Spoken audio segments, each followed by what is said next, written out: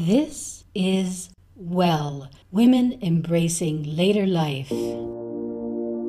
I am your host, Angela Seaborn. This podcast is for women in mid to later years who want to live joyfully and actualize their full potential, regardless of where you are emotionally, be it in top form or perhaps you're going through a difficult time. This podcast is for you. This is a woman's time to shine. You are at the age where life's experiences have set the stage for you to thrive. After all, we've made it this far. In my show, you will learn strategies and techniques that I bring from my life's work as well as years of clinical practice. Because even financial gains can feel like a burden without happiness. By creating and sustaining joy on the inside, everything on the outside of our life changes. Hi, this is Angela Seaborn, the host and creator of Well. This is my very first podcast, so please be patient while I learn the ropes, and if there are audio discrepancies and technical issues, as there will be, please be mindful that this is new for me and it will get better. This is part 1 of 3 parts. Episode number 1, Challenging Aging Stereotypes with Research. Today is a great day to start the rest of your life. Before we can talk about living joyfully or actualizing our full potential, we need to start with a clean slate, a tabula rasa, so to speak. So we first need to address common stereotypes about aging. Look into the research to see if there is any validity to these stereotypes. Because if we're holding on to ageist beliefs, they could be interfering with our ability or inability to thrive or experience joy in mid to later years. In my podcast, you will hear a lot of information.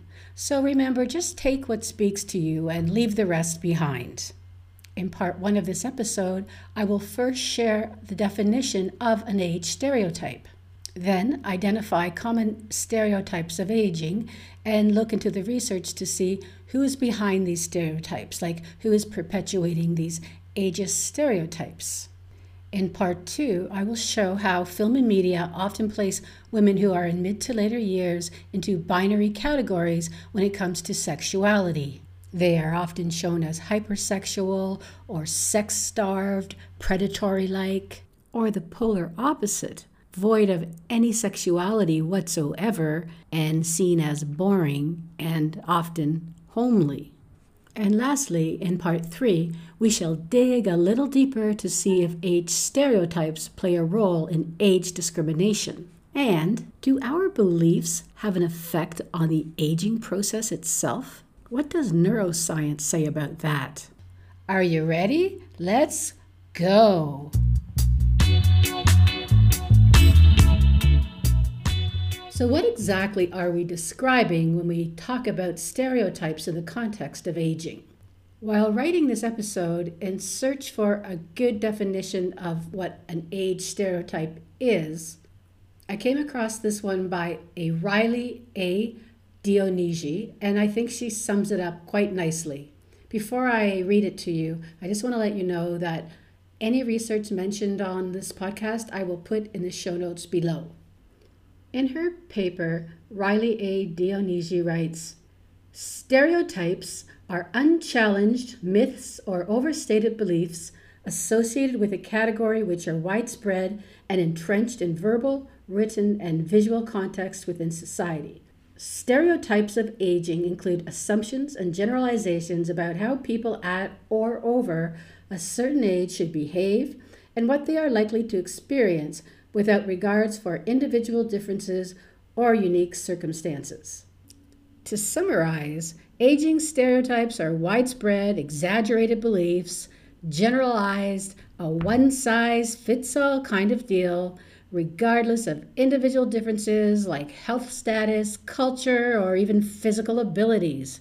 I don't like this. I don't think you do either. In the West, aging is synonymous with beliefs such as a loss of physical attractiveness, cognitive decline, such as forgetfulness, mental and physical deterioration, weight gain, negative mood, that older people are less concerned with worldly affairs and more concerned with grandchildren and family, and they have a dislike for travel. The list goes on. And in the workplace, they're more often seen as a liability rather than a productive contributor. You've heard it before. They're stuck in their ways, or you can't teach an old dog a new trick kind of thing. And you know, when it comes to entry-level positions, older people are usually the first to be let go when a company downsizes.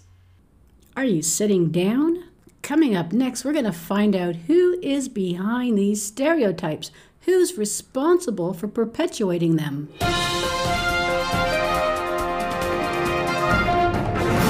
I think you'll be surprised to hear that it's not the youth who are behind the perpetuation of these stereotypes. No, so we cannot blame them. But it is us. Yes, us folk in mid to later years are using stereotypes about age on ourselves and others. Hello, can you say counterintuitive? All right, moving on. I want to talk about another study by Dana Cotter-Grun and Thomas Hess. They followed a large group of men and women, I think 183, and these participants were from the ages of 18 to 90. This research is significant in that it was a longitudinal study and they followed these people over a lifetime. And so here's part of their findings. I'm just going to quote from the article right now. Among other significant findings, the data indicate that middle-aged adults 40 to 59 have the most negative bias in the psychological and social domains and the least negative bias in the physical domains compared with older participants. Both middle-aged and older adults have the most negative aging biases. There you have it again. We can't blame it on the youth. Okay, let's break this down into plain language. Here's my short and skinny version, and I don't know why I'm whispering. When referring to psychological domains, they're talking about a set of beliefs that are internalized from a very young age, like a schema. A schema is a set of patterns of thoughts and behavior that organizes a mental structure of something. For example, let's say as a young child, you notice that your grandparents have wrinkly skin and they can't hear very well. No one has to tell you that this is due to age. You see your grandparents, you see their skin, their lack of hearing, and these collective associations form a schema or are added to an existing schema, creating a fuller understanding or fuller picture of what the schema represents. And in this case, it would represent a grandparent. And as you can imagine, our schemas would vary greatly depending on our subjective experiences growing up. So what is this research paper talking about when they say social domains in regards to ageist beliefs? What they are referring to is any institution that has the ability to affect one's thoughts and behaviors, which often result in a set of social norms.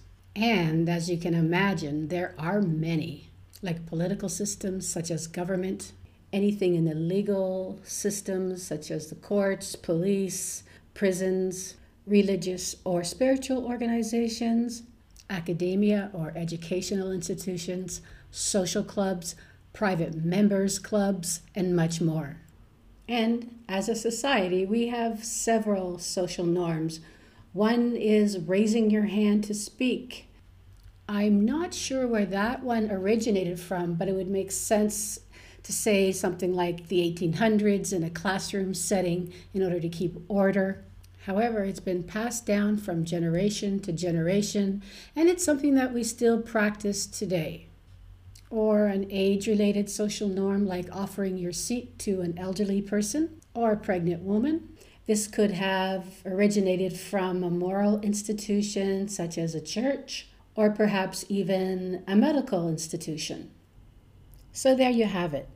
Hopefully now you have a better understanding of what it means to have an ageist belief, or any belief for that matter, in the social domain or the psychological domain. Oh, I like this audience. However, our beliefs are affected by both the psychological and the social domains because we do not exist in a vacuum. After all, people influence social institutions as the social institutions influence people and shape one another in the process. Geez, did you get all that? In a very simplified example, let's say I grew up in a household where the common belief was if you're not successful in your mid-50s, then you will never be successful. And let's say as an adult, I become a highly ambitious entrepreneur. And subsequently, I would naturally be attracted to political and social institutions that support and validate my beliefs. This is not all a conscious process. It's an unconscious process mainly. And we do this not because it's a logical thing to do, but because it feels familiar. And through the lens of evolution, what is familiar is safe. And this is due to the human brain evolving during the hunter and gatherer era, which, by the way, represents 99.8% of our time on this planet. In explanation, as a cave woman, I would not invite anyone back to my cave that I was not familiar with, for the risk of being murdered over a chicken leg or being brutally raped would be much too high. So it's easy to see how and why the brain equates what is familiar with safety. In summary, our early beliefs are hardwired in our brains and for the most part are unconscious. When we feel connected to something or someone, it's usually manifesting as a feeling, and in this example, it's a feeling of familiarity, which is really a feeling of safety and comfort. This is wonderful when your early priming sets you up so that it is beneficial when you're older. However, that's not how real life works. Sometimes our early priming can set us up for failure, as I will point out getting back to my example here. As I said, in my adult life, I become an entrepreneur. I'm highly motivated. However, for a variety of reasons, mid-50s comes along and I am not successful. How do you think I will feel? Well, probably not very good. So this is an example where my early priming has not benefited me in regards to my belief around age and success anyway. Then there are people such as Martha Stewart, Patricia Field, who's a New York fashion designer, Betsy Johnson, who is also a fashion designer, Dame Judi Dench, famous Hollywood actress. What all of these women have in common is their success all happened after age 50. And I will put money on it that these women do not hold any age-limiting beliefs around success. Okay, now we've come full circle back to the study by Dana Kotzer-Gruen and Thomas M. Hess. As mentioned earlier, in summary, they found between the ages of 40 to 59, we tend to hold more negative beliefs psychologically and socially. And it's not until our 60s and 70s, according to this research anyway, that we begin to focus on the physicalities of aging. And this begs the question, is this due to a natural process where after years of using our bodies, it begins to break down, wear and tear? Or is this just an ageist bias that I'm bringing to the table right now? Or maybe, perhaps this is the age where we start to buy into the belief. So if we buy into the beliefs, we start to believe it and therefore manifest it. Regardless of the reason behind that, it would make sense that if we are having aches and pains, that we would start to focus on the physical. To me, regardless of age, if you have a lot of physical problems, then you would be focused on those because you would be constantly reminded of that on a daily basis or a moment-to-moment basis. I can think of a few people off the top of my head in their 60s and 70s who are perfectly healthy, very healthy, and this research does not reflect them at all. This reminds me, we have to be careful not to paint everyone with the same brush. Research is very important.